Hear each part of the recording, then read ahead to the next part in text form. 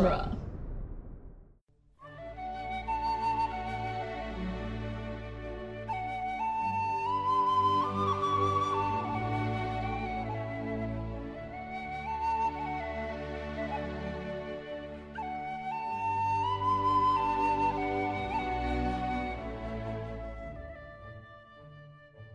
Hello and welcome to Lord of the Rings Minute, the daily podcast where we analyze the movie The Return of the King, one sleepy Sam at a time. I'm Norman Mitchell. I'm Cassandra Fredrickson. And today we're talking about Minute 84, which starts with Faramir finishing his question from yesterday, that I had died and Boromir had lived, and ends with Sam struggling to stay awake. Or, I don't know that he's struggling to stay He has that little, little startled, sleepy thing. His eyes flutter and he seems like he's fallen. He's just like, oh no, I need to pay attention because Gollum is nearby. Oh, I mean, well. But yeah, so that's the minute today. Mm-hmm. And it's just more sad Faramir. Yeah. And slightly alarmed and confused Pippin. I wouldn't say slightly. Like, his mouth is agape. What did I just witness? Has there been a murder? Oh. Am I an accessory to a murder? What? Denethor just ordered him to go die. Yeah, that's true. But I actually think that there is more to Denethor's response to this question, that you wish that I had died and Boromir had lived, than seems to be there at first. Just like I said yesterday, I feel like I see a lot more depth and nuance in John Noble's performance at this level of scrutiny, because there is an incredibly long pause after that question. It's a very pregnant pause. And that somehow makes it better? No, he doesn't look at Faramir when he answers the question. He seems very withdrawn. And I don't know if he seems to be struggling to even say it a little bit. There's lots of little things in his body language, not like in the tone of how that line is delivered, really. Yeah.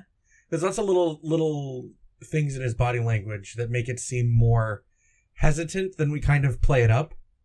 Especially going into getting ready to scrutinize all this Denethor stuff. It's just oh yeah, it's time for the asshole.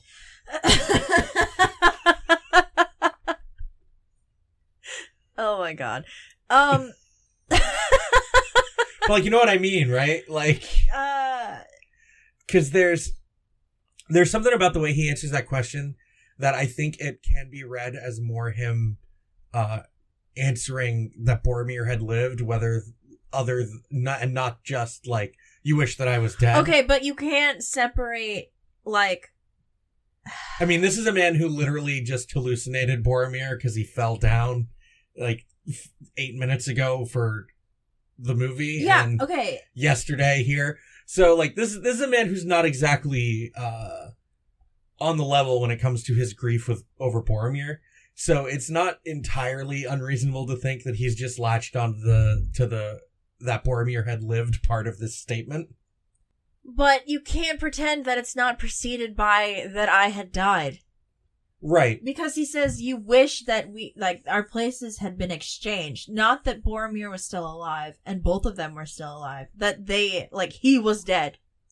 Right. That's the dialogue, for sure. Right. I just think that there's a lot of hesitance and little motions in his body language. I'm sorry, there is nothing you can say to defend Denethor that I will accept. I mean, that's fair. I think especially in this. Oh, he's a total dirtbag. There's nothing you can say to change my mind about Denethor. I think it's worse that there's a pause because he considers it. He's yeah. I wish that. No, I know it's not like that, but to me, the fact that he thinks about it, it's not something said in anger. It's not something said in the heat of the moment. It's something that he is actually considering for a couple seconds before he answers. And I think that makes it worse. Yeah, and then there's the Denethor's second line in this minute. That would depend on the manner of your return. Yes. That comes across as cold. That comes across as exceedingly cold in, like, the tonal delivery. Right.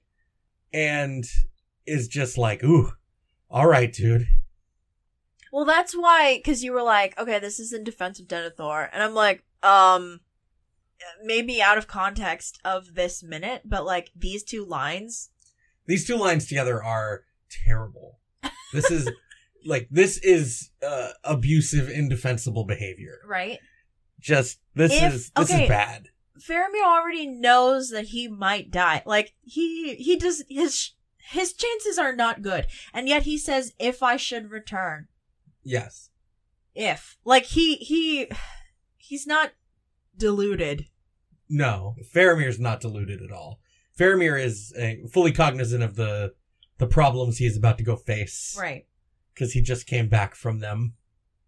And all he wants is his dad to say that he loves him. Yeah. Or at least, like, show it. In some way. And Denethor doubles down, and, like, that's why I'm like, We've already been shown one possible example that Denethor used to show Faramir love, at least in the context of the movie.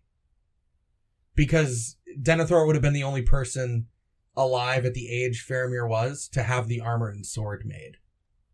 Yeah. So, like, I find that interesting.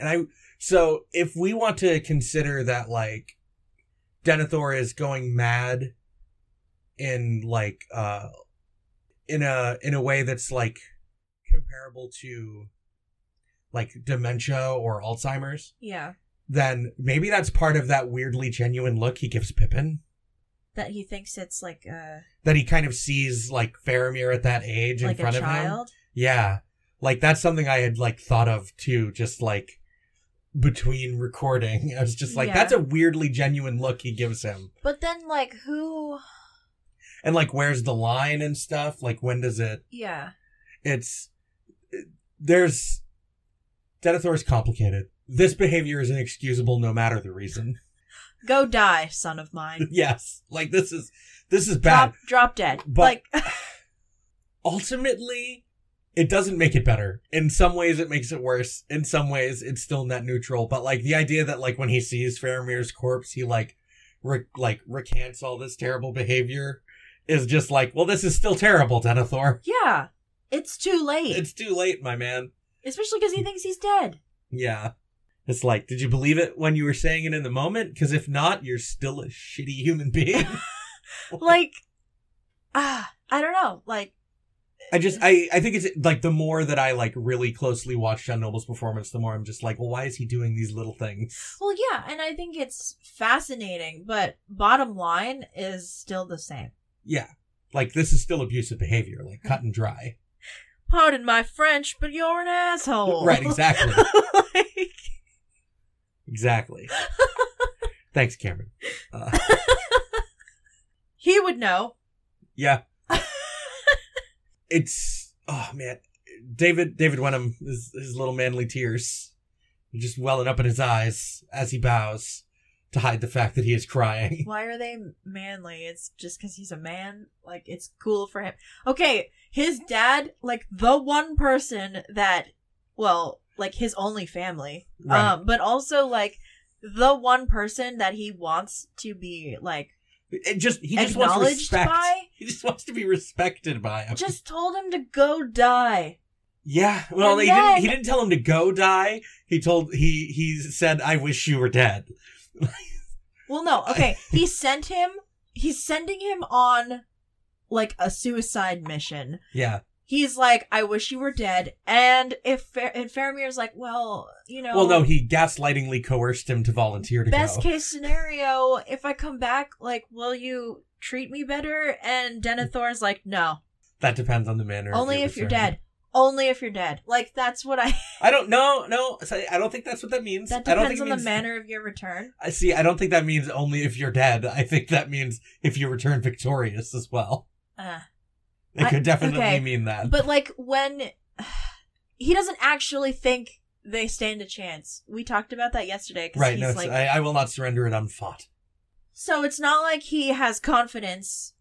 Oh no, he will return unscathed. Yeah, he expects Minas Tirith to fall. Yeah, that will depend upon the manner of your return. Yeah. If you're dead. Like, oh, man. I'm only going to give you the respect and love that you deserve if you return to me as a corpse, Faramir. That you deserve as a human being, not just as my son. Just the respect you deserve, just the basic decency. Right. If you're dead, then you'll get it. I'm angry. Just, man, Denethor. Just D is for Denethor, and D is for dastard. Just, I don't know, the way that, like, Faramir bows to kind of hide his tears, which I think is interesting. That's kind of the impression I get from the motion. No, I think it's a my lord sort of thing. What's funny to me, like, one of the other, like, little things in this performance with Jon Noble is that he seems to get angrier when Faramir agrees to go. I think he's angry because because he doesn't look angry when he says, yes, I wish that, and then after Faramir says he's gonna go, when the camera cuts back to Denethor, he looks angrier. I don't know, because he says, like, since you were robbed of Boromir, I will do what I can in his stead. And, like, I think that is the thing that makes him angry. Mm.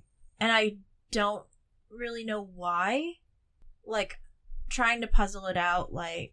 Well, because there's two things about what Faramir says that could make Denethor angry, right? Like, it's either the implication that he could in some way measure up to Boromir that makes Denethor angry, or it's... That would explain the follow-up comment, then, if that was the case. Yeah.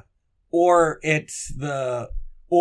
he's actually angry that that Faramir has in fact decided to go do this. But why would he be angry? He just ordered it.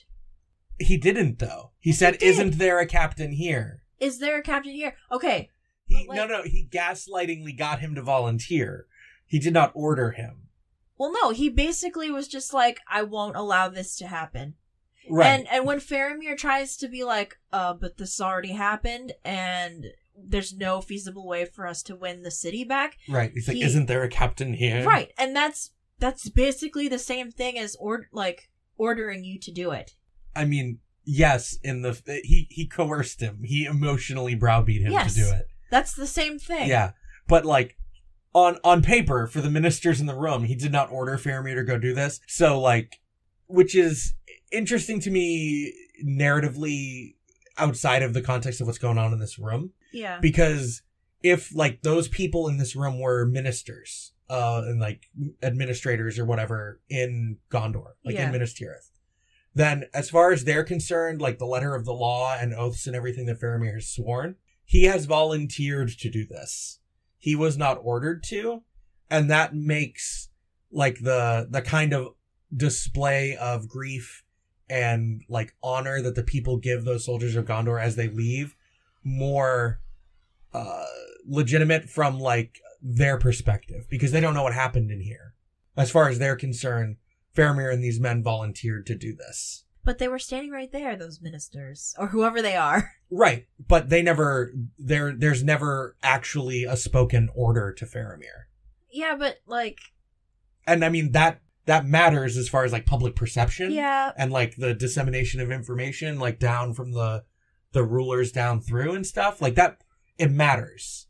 And it matters in, like, a kingdom where, in theory, the laws and the structures of those laws are really important, especially given the kind of visual cues that this is very, like, Byzantine. Yeah.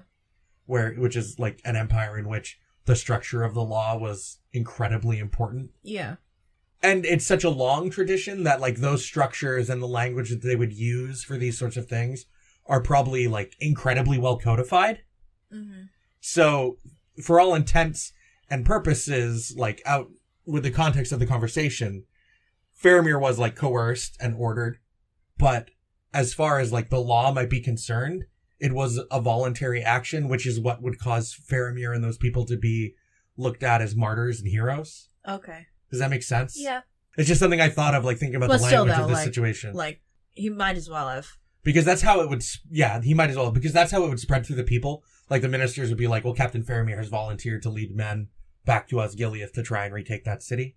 Yeah. And, like, the idea that the captain has volunteered to do this and is looking for men to do it might inspire other men who feel like it's a way for them to gain honor and death, even if they also believe the city is ultimately going to fall. So they're Denethor's propaganda machine. Well, yeah, that's what ministers are. Yeah, I guess so. But yeah, that's the kind of thing that I think is interesting. It's trying to dissect some of the more like political aspects of what's going on here. I think that's interesting, especially because we were talking about whether or not just like 2 minutes ago that was Denethor the politician instead of Denethor the man. So do you think that Denethor gets angry because Faramir is so, or on paper, like so gracious about it?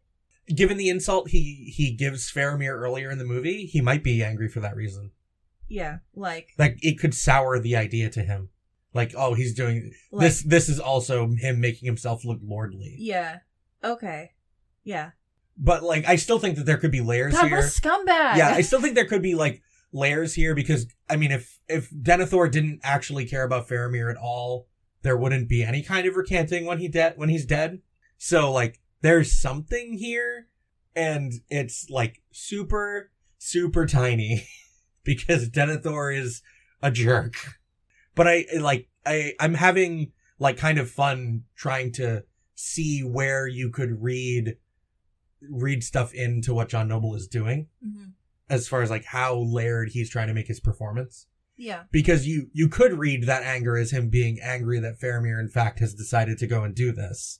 Because as much as he browbeats him because he's a bitter, now and probably for a while abusive douchebag, but then he can't believe that someone would actually go and die for him like this, especially his last remaining son. But he just said that he wants that. Yeah, it's just, I think you can read these lines as insincere, but it's small. I don't think so. But, yeah, I don't know. I've said my piece. Yeah. I mean, at the end of the day, I still think that Denethor is a trash man, but he's already wrapped in a hefty bag ready to get thrown out, so his nice black cloak. Oh my gosh. But yeah, that's the minute today. Pippin is just like, oh my god, what have I witnessed? Yeah. Those two ministers still at the back of the room when Faramir leaves? Yes. Those two guys back like, there? The two servants that are also just chilling back there. Mm-hmm. Who've just like heard all this. Yep. And you know, the two guards outside the door who probably heard all this. And they've done like nothing. Yep. Well, I mean, what can they do? Say something. And get beacon duty? Whatever. It's better than sending your son off to death. Yeah. I mean, maybe some of these people are people that went with Faramir. I don't know. They're dressed too fancy. Maybe one of the guards outside the front door was just like, you know what, I'm going to go with him. We spent too long not doing anything. Right. It's time to do something. All right. So, what do our listeners think of everything we've talked about today? What a scumbag. Yeah. You can let us know in the Facebook listener group, the Fellowship of the Mic. Pretty active there. And if you're not a part of the group, you know, find it, ask to join. We'll approve you unless your account looks like a bot. So then I might be suspicious. No robots. No robots. There are no robots in Middle Earth. Thank God. Just, you know, the occasional animatronic, which is not a robot. It's different. What? Animatronic? Like a prop. Like a thing. Oh. Because it's a movie. Yeah. What? We'll be back tomorrow to talk about minute 85 and finish out the week. Bye. Bye.